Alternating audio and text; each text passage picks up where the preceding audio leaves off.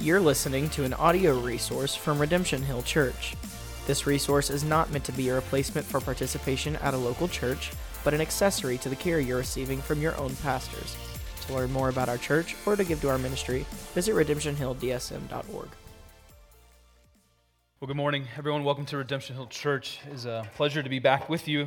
I haven't preached in 4 weeks. Just had a couple other people preaching. We had our part time last week, which was a blast.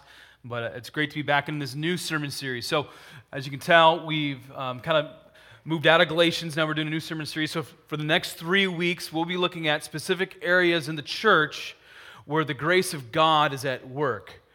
In particular, we'll be looking at baptism. That's what we'll look at next week. The Lord's Supper, which is this morning, and the gifts of the Holy Spirit, which are all a means of grace for the church. So we want to see all these areas in the church. We also want to be aware why we practice these two sacraments and why we want to experience the ongoing work of the Holy Spirit through the spiritual gifts. So let me give you a little insight into the creation of this particular sermon series. It's kind of a happy accident. Last winter, you might remember I went through our Foundations sermon series. Kind of like, what are the theological foundations of this church plant, Redemption Hill Church? And I actually stopped it short so that I can get into the book of Galatians, right in the beginning of January. And one of the sermons, one of the messages I didn't preach, but I knew I was going to preach in 2019, is the message on the gifts of the Holy Spirit. So I knew I had to get that. And then a little bit after that, I knew I wanted to do a couple messages on baptism and the Lord's table. So here's where the happy accident happened. I happened to be reading this book called Spirit and Sacraments, which is where we get the title of this sermon series. And the author was talking about how these three areas come together are a means of grace for the local church. So he was looking at the two sacraments that we practice here, and he was looking at the gifts of the Holy Spirit. And there was just this confluence of these topics. And so that's kind of the evolution, as it were, of this particular sermon series, and that's what we'll be focusing on. The bottom line is this: as a local church, we want to receive all that God has for us. We want to receive all that He has for us. God has given us the sacraments. He has given us the Holy Spirit. Therefore, we want to see from God's Word, from the Bible, once again, week in, week out, this is where we go. We want to see from the Bible what it means to see these avenues of grace expressed. What does it mean to express these things? Like when we do communion, we've been doing this week in and week. Why do we do this? Why do we baptize? Why do we hold the positions that we do about the gifts of the Holy Spirit? I want us to know, and I want us to see from God's Word why we believe what we believe. So like I said, this morning we'll be looking at the Lord's table. We also call it the Lord's Supper or communion. I've used that language. As far as I'm concerned, all these labels are quite acceptable. Now, full disclosure, there's probably a better way to order this sermon series.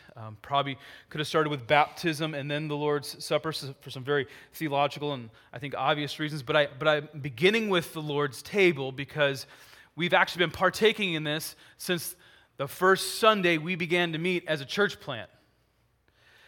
And I want you all to know why we partake in the Lord's table every Sunday. So I was actually quite eager to get to this topic. So let me begin with this. Throughout the history of the church, now, if you don't know me, I love church history. It's my thing. So I'm not going to get all teacher on y'all, but I got some church history for you because it's actually quite significant. So throughout the history of the church, few issues have divided churches, denominations, and friends than how the Lord's table is understood. I mean, like in 1054, we had a massive split in the church. The people in the East, the Eastern Orthodox Church, split from the Roman Catholics, in part for many reasons, but in part because of this particular issue. Do you have leaven in your bread when you practice communion? Well, one side didn't, the other side did, and all of a sudden it's like, we're going to go this way. And they split over it. In the 16th century, think Reformation. The Reformers all agreed on this. We don't agree with the Catholics. The Reformers, however, disagreed with each other on this issue. They're like, nah, we don't quite agree with you. You don't agree. Here's one of my favorite stories that I've heard about church history. One of my absolute favorite stories. In October of 1529, a debate about the nature of the Lord's table took place between some big-name reformers. I mean, I'm talking about the goats of the reformers. In one corner, we got this German Martin Luther. In the other corner, we got this Swiss reformer, Ulrich Zwingli. And they both got their friends with them. And previously, these two guys, Zwingli and Luther, they'd be writing to each other about the topic of the Lord's table. And Luther's given his position. And then Zwingli's like, no, I don't agree with you. So Zwingli writes back. And all of a sudden, the tension's beginning to build through their letters. You can read them. You can be like, ooh, it's getting hot.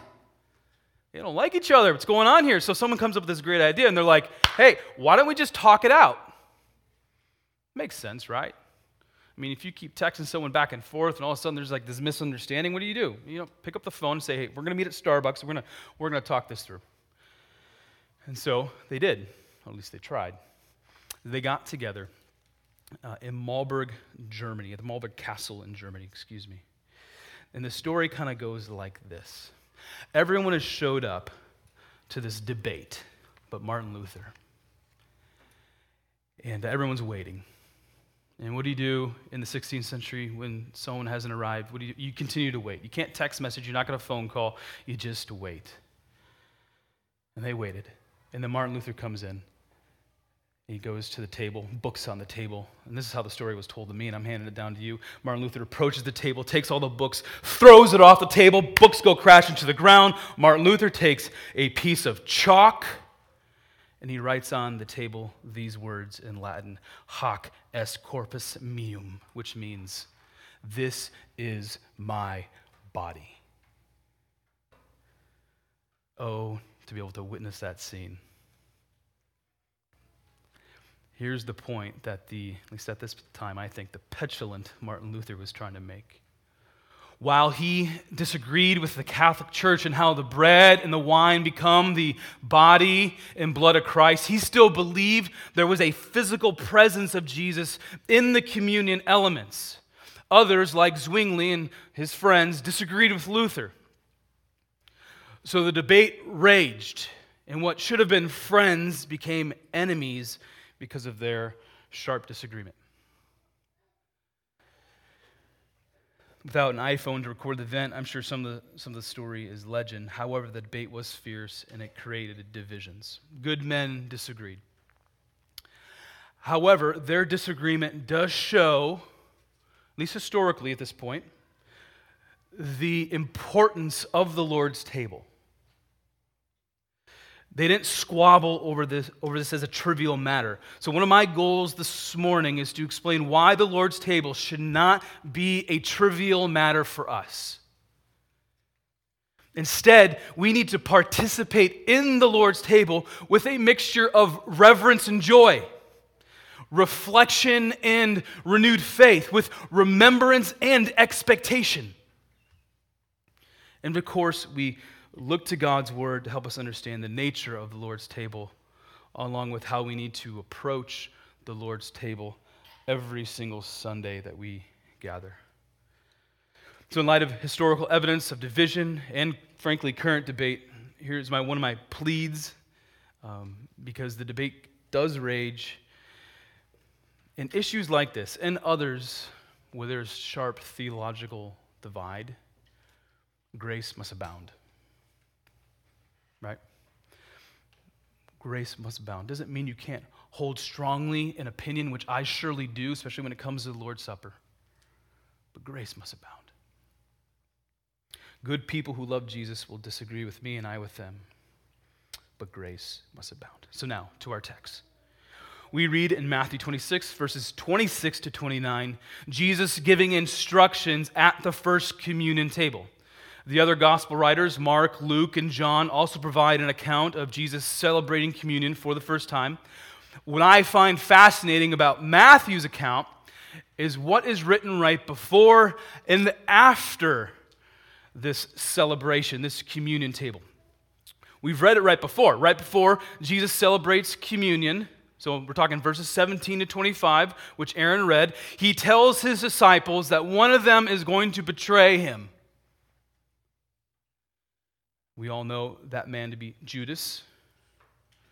Jesus knew it was going to be Judas. Judas knew it was going to be Judas. However, everyone else in the room, while they were relaxing and eating together, would have been shocked by the prophetic words of Jesus. Here is a redacted version of the passage with just the dialogue between Jesus and his disciples.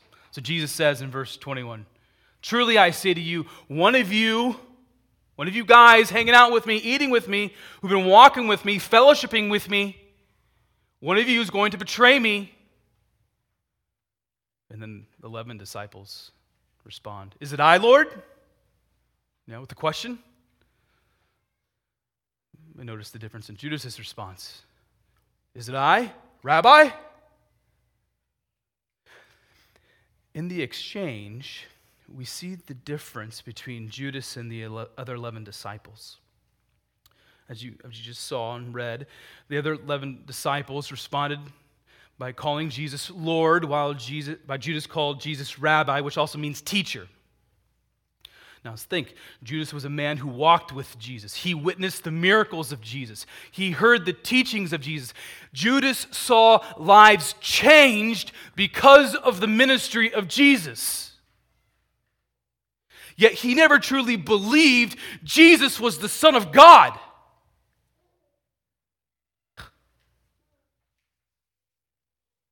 You serious?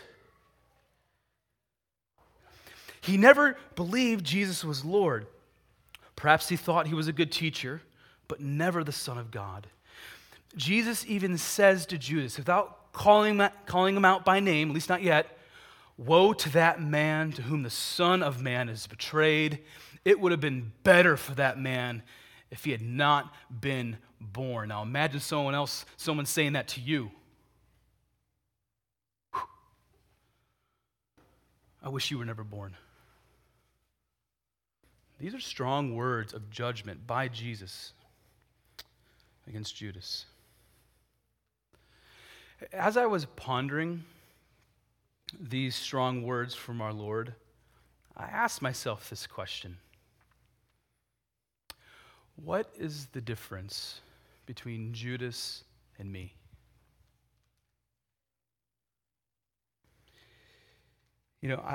We can come to this passage and write off Judas as a maniac who was bent on his greed. After all, he sold Jesus for 30 pieces of silver, $600.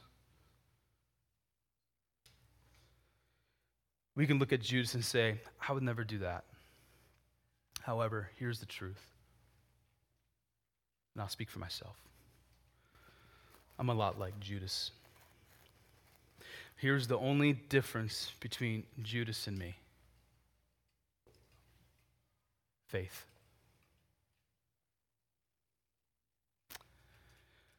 Faith. Despite my sin, God gave me and many of you faith to believe Jesus is Lord. Without faith, you are precisely like Judas. The story of Judas should be sobering for us. It should cause us to see the depths of our sin because, in a sense, like I said, we're all like Judas. However, we can also rejoice because God has given us the faith to see that Jesus is Lord. Therefore, we don't just call Jesus teacher, but we also call him Lord and Savior. That should put your own faith in perspective, right? And it should cause you to rejoice and thank God for who he is and his grace and mercy and love extended toward you.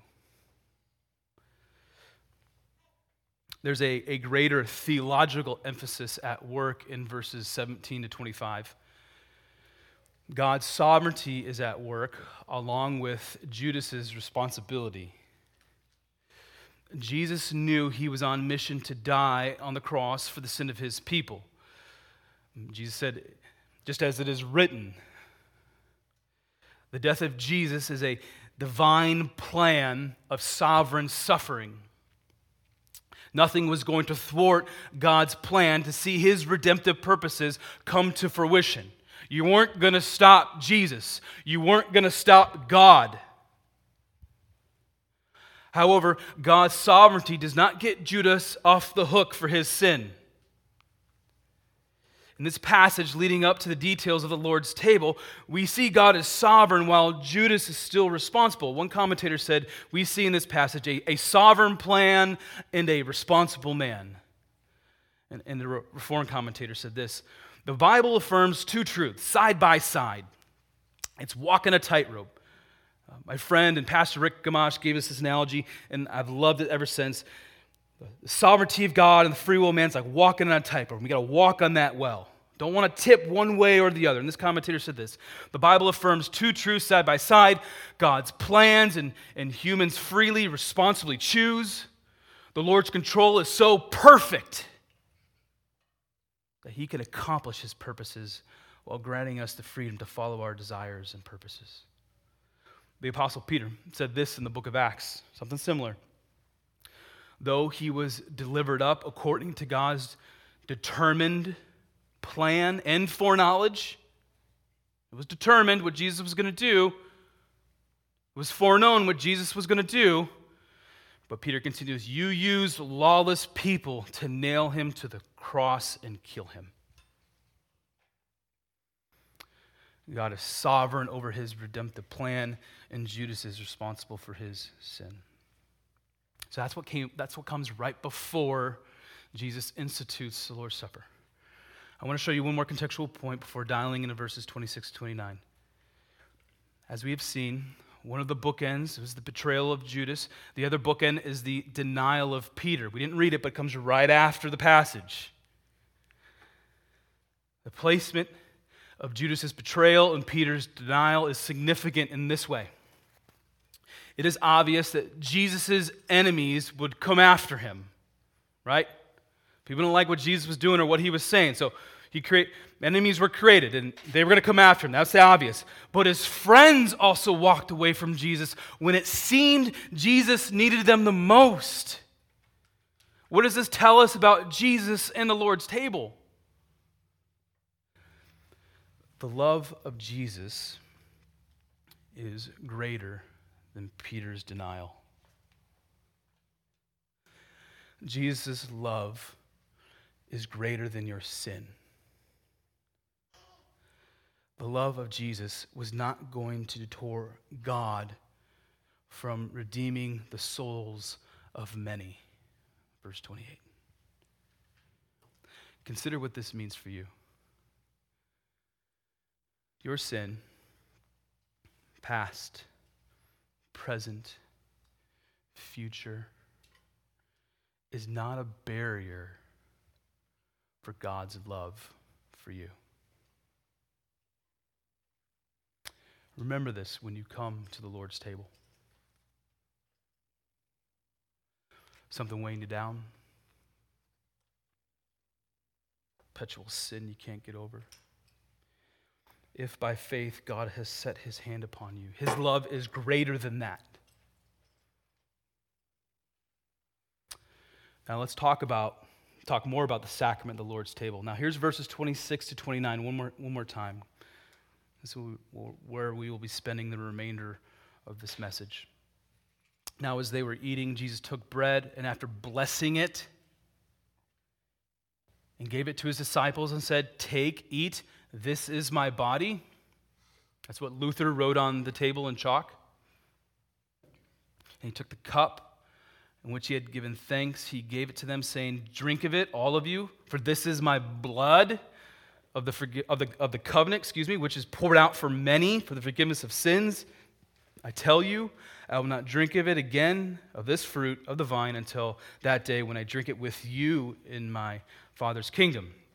Now, it's helpful to keep in mind that the first communion celebration took place during the Passover. So, in verses 17 to 19 of our passage, Matthew mentions Passover 3 times.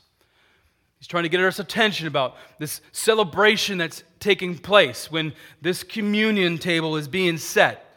Understanding the Passover from the Old Testament helps us to understand what Jesus was making, what he was doing, and the massive statement that he was trying to make with his disciples. The Passover, just quickly, is a sacred holiday in Judaism that commemorates the climactic 10th plague in the book of Exodus when Yahweh punishes Egypt by killing all the firstborn, but he passes over the firstborn of Israel. This results in the Israelites' deliverance from slavery in Egypt. They were in Egypt, they were in slavery, God's getting them out. And so they celebrate the Passover. God passed over homes that had sacrificed a lamb with the blood of the lamb put on the door frame. Read all that in Exodus. Since God delivered his people from Egypt, the Passover has continued to be celebrated annually by slaughtering a lamb. Now, there are other sacrificial practices in the Old Testament, but this one is significant. The ongoing practice of the Passover went down like this. Like I said, it began with the lamb that was slain, and it was prepared to eat by the priests. The family then purchased the lamb and prepared the rest of the meal. The meal also included 4 cups of wine, think Lord's Supper, to share with greens and like bitter herbs. The head of the house then led the rest of the family and gave thanks to God for delivering Israel out of Egypt. During the meal, a boy was chosen to explain what the meal symbolized, and then the head of the family concluded by describing how the meal was connected to God's redemptive plan. Now, we haven't gone through the passage, but hopefully you can see what Jesus is doing here. The annual sacrifice of the lamb was also a means for Israel to be forgiven of their sin. And now, here is how it connects with the Lord's table. In the Gospel of John, Jesus is called the Lamb of God, John 1, verse 29. And in the book of Hebrews, we read this. But as it is, he, Jesus, has appeared once for all at the end of the ages to put away sin by the sacrifice of himself. And just as it is appointed for man to die once, and after that comes judgment, so Christ, having been offered once to bear the sins of, here's that word again, many, will appear a second time, not to deal with sin, but to save those who eagerly waiting for him. When Jesus broke the bread and drank the cup during the Passover, he was saying and doing something radical. He was declaring that the days of sacrificing a lamb was coming to an end because he would become the ultimate lamb sacrifice.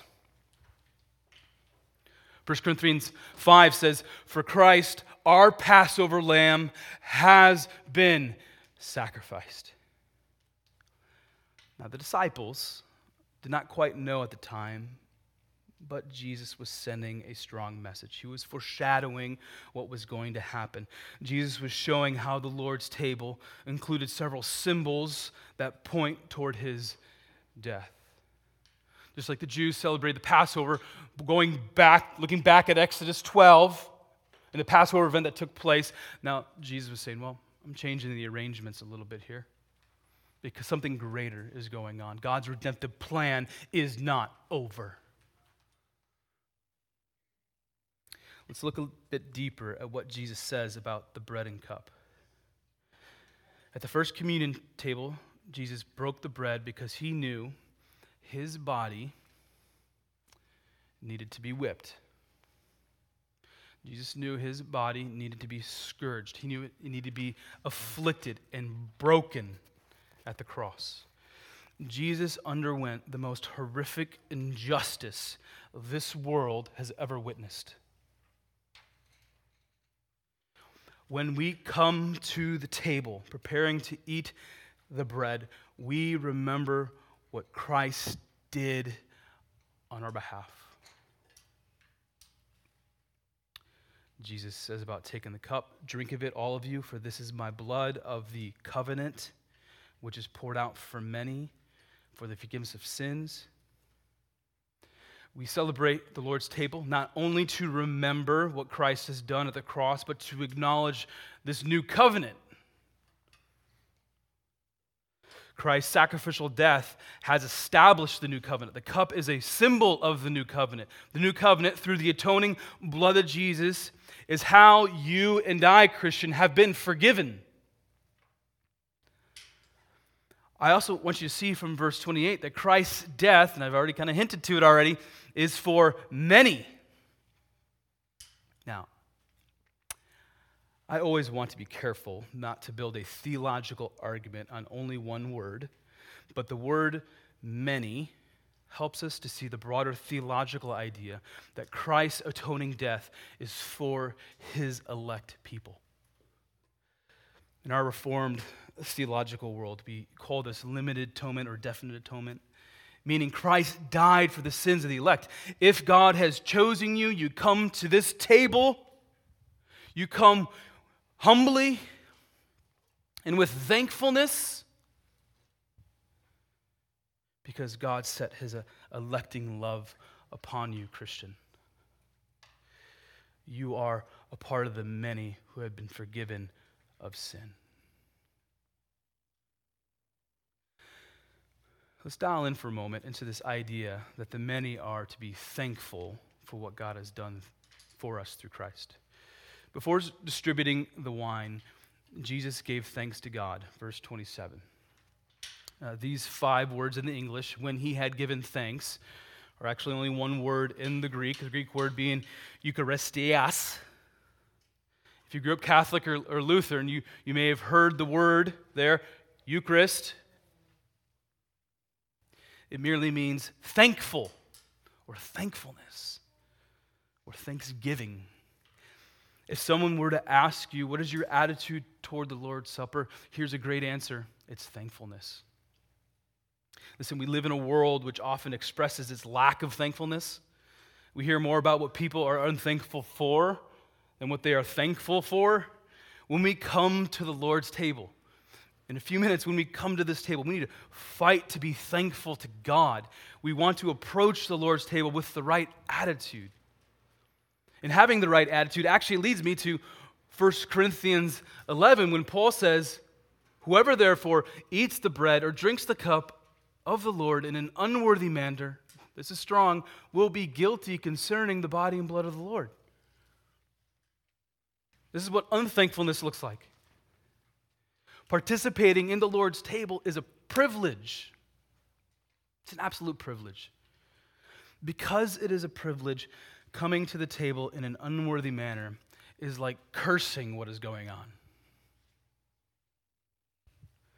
Now, here's the prescription to the potential problem. Paul says in the next verse in 1 Corinthians, "Let a person examine himself or herself, then so eat of the bread and drink of the cup."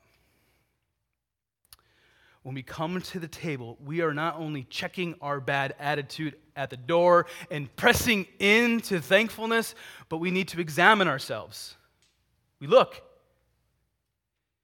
and then confess our sin and confess our great need for the transformative power of Jesus to change our heart.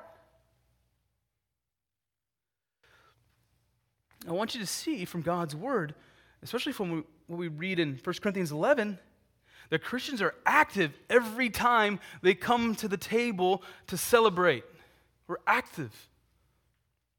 Now, I get when you do something week in and week out, it can become rote, right? Mechanical. I totally get that. Even just showing up to church can be that. It's rote, it's mechanical. You do it every Sunday. You just go, you just go, you just go. And all of a sudden, you could be like, why are we doing this in the first place? And that's especially the case with the Lord's table. Now, I say this because I just simply don't want to ignore the obvious. With this said, we can push back against this temptation by refocusing our gaze upon Christ, we can push back against the temptation to be mechanical on a Sunday morning, and when we come to the Lord's table, by setting our gaze upon all that Christ has done for us. We need to remember.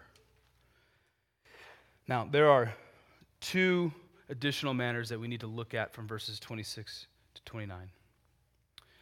If you recall my opening story, I haven't explained the details of the controversy between, this Catholic Church thing going on, Martin Luther, and then the other goat, Ulrich Zwingli, and all our friends that were hanging out with them. Never really explained the details. But now, here are the words where the debate is centered upon. In verse 26 and in verse 28, Jesus says, "This is my body and this is my blood." Here is the question. Here's the question that stirs the debate. What does Jesus mean when he says, "This is my body and this is my blood"? And I'll point out the text that Ryan Anderson gave from John 6, which is even more graphic about what Jesus was trying to communicate regarding the Lord's Supper. Now, I'm not going to get lost in the theological nuances, but I need to say I do not entirely agree with the Catholic Church. And wait for it, I don't entirely agree with Martin Luther or Ulrich Zwingli on where they ultimately land and how we are to understand the bread and cup. However, I do want to explain these views because we do live in a culture where multiple denominations and churches exist. If you're anything like me, you grew up Catholic, and what you were told then is different from what you believe now, right? So what's going on? Where are the differences lie? Sometimes the differences can help us understand what we truly believe, and more importantly, what Scripture tells us. So I'm not throwing stones. It's not what I'm doing here. I just want us to understand well what God's Word is telling us this morning regarding the Lord's table. Here are 4 differing views on the Lord's table. There are more. The Catholic Church believes the bread becomes the literal body of Jesus and the wine becomes the literal blood of Jesus. Here's my best attempt to humbly respond to the Catholic Church's teachings on the Lord's table. There's nothing in the Bible that suggests that when you eat the bread and drink the cup that we are to cannibalize Christ. After all, when Jesus was telling this to his disciples, he was standing right in front of them.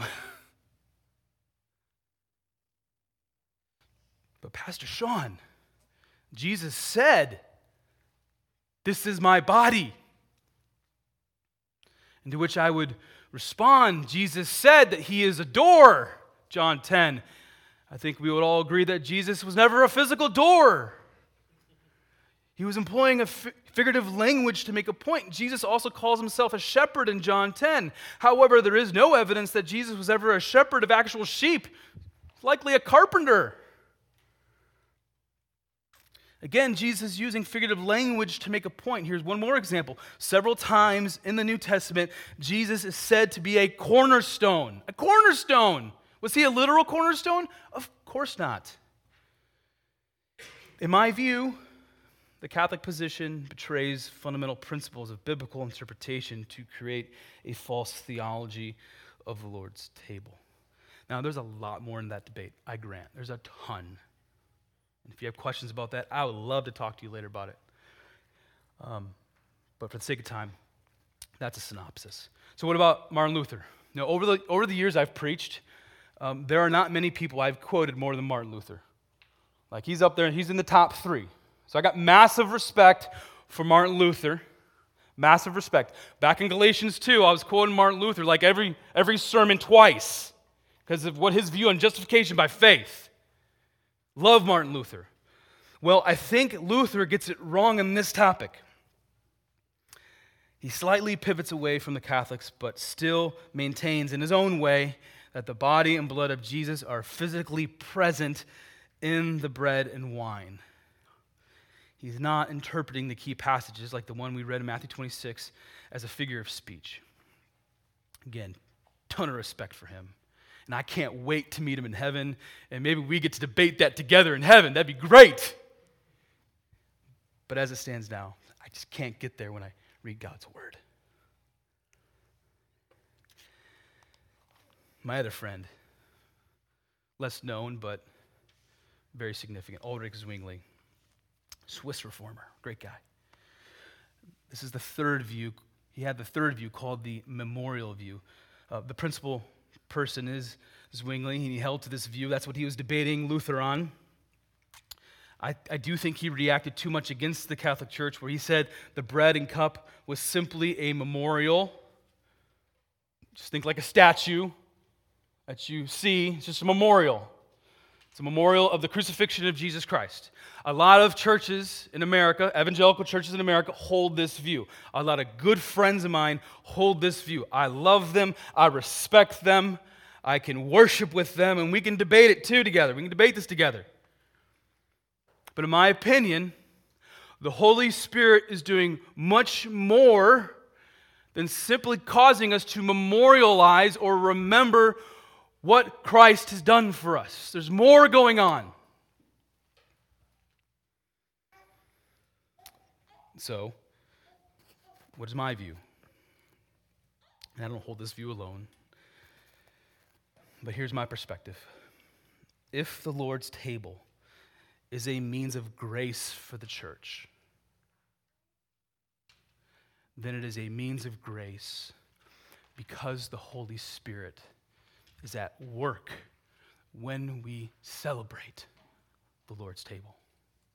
God, the Holy Spirit, is at work. Now, my memorial friends, they would say, yes, the Holy Spirit's at work, but here would be my one pushback. Then you need to tell people that. The Holy Spirit is at work when we come to this table. One more reformer, and another one of my top 3 quotes here. Here's John Calvin. He said this: "It seems to me that a simple and proper definition would be to say that the Lord's table is an outward sign by which the Lord seals on our consciousness the promises of His good will toward us to sustain the weakness of our faith. And we in turn attest our piety toward Him in the presence of the Lord." And then a few lines later, Calvin continues, here's another briefer definition. Thank you, Calvin. "One may call it a testimony of divine grace toward us, confirmed by an outward sign with mutual attestation of our piety toward Him." All of this means is that when we come to the Lord's table, we are remembering, but we are actually doing more than remembering. As I already said, we examine ourselves. 1 Corinthians 11. We confess our sin. We confess our need for more of Jesus when we come to the Lord's table. The Holy Spirit is actively at work in you, Christian. He's at work in you.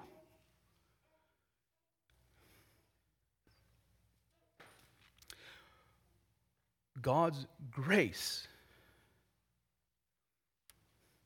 is at work in you when we partake in these elements.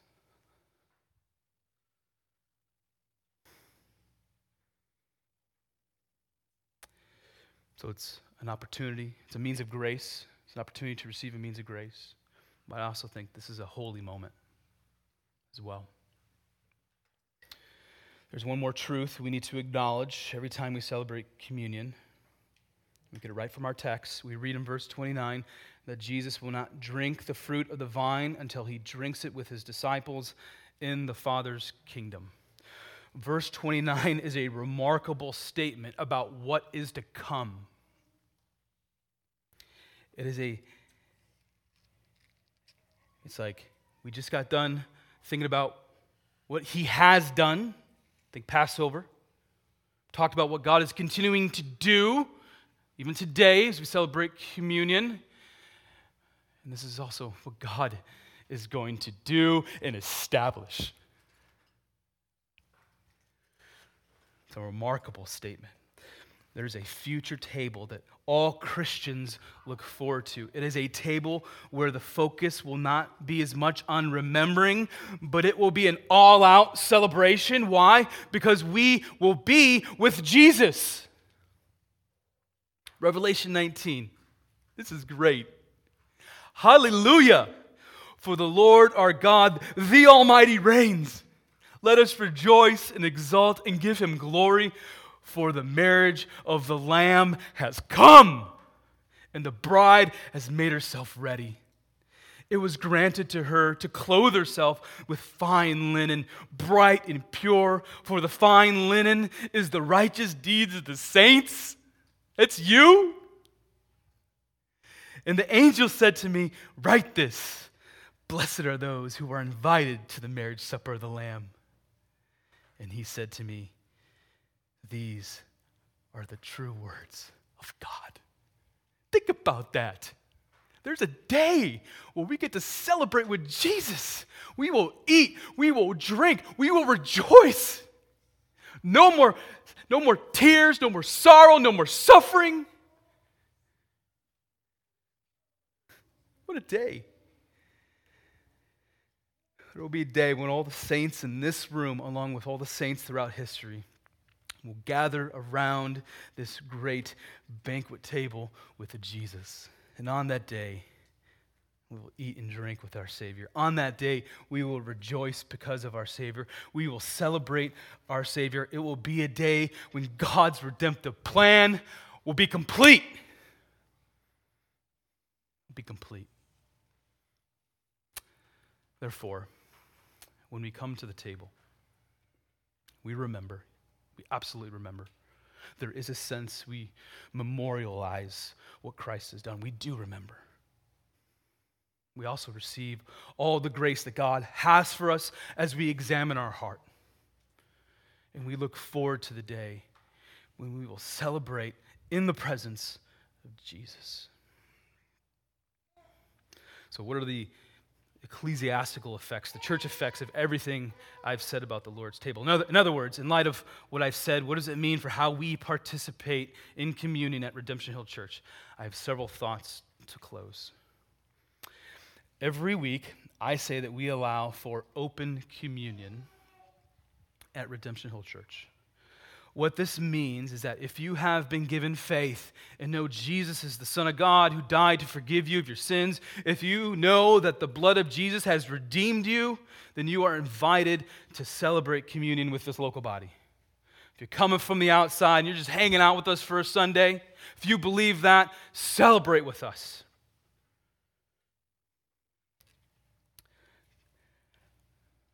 The implication is undeniable. Only Christians should participate in the Lord's table. Another effect of the Lord's table is that when we participate, we are demonstrating our ongoing communion with one another. And in particular, we demonstrate fellowship with each other in this local church. As one body, which is made up of many people, celebrating communion week in and week out is a demonstration of our unity as a local church, which is founded upon Christ. Communion is not to be celebrated alone. I'm not going to take this home later and be like, I'm going to celebrate communion with Sean and Sean. No. We do that here together in unity as a church. Last, celebrating the Lord's table. It's all about Jesus. You know, it seems like stating the obvious, but I pray the obvious never gets old. When we celebrate communion, when we come to the Lord's table, it is all about our Savior. Let's pray.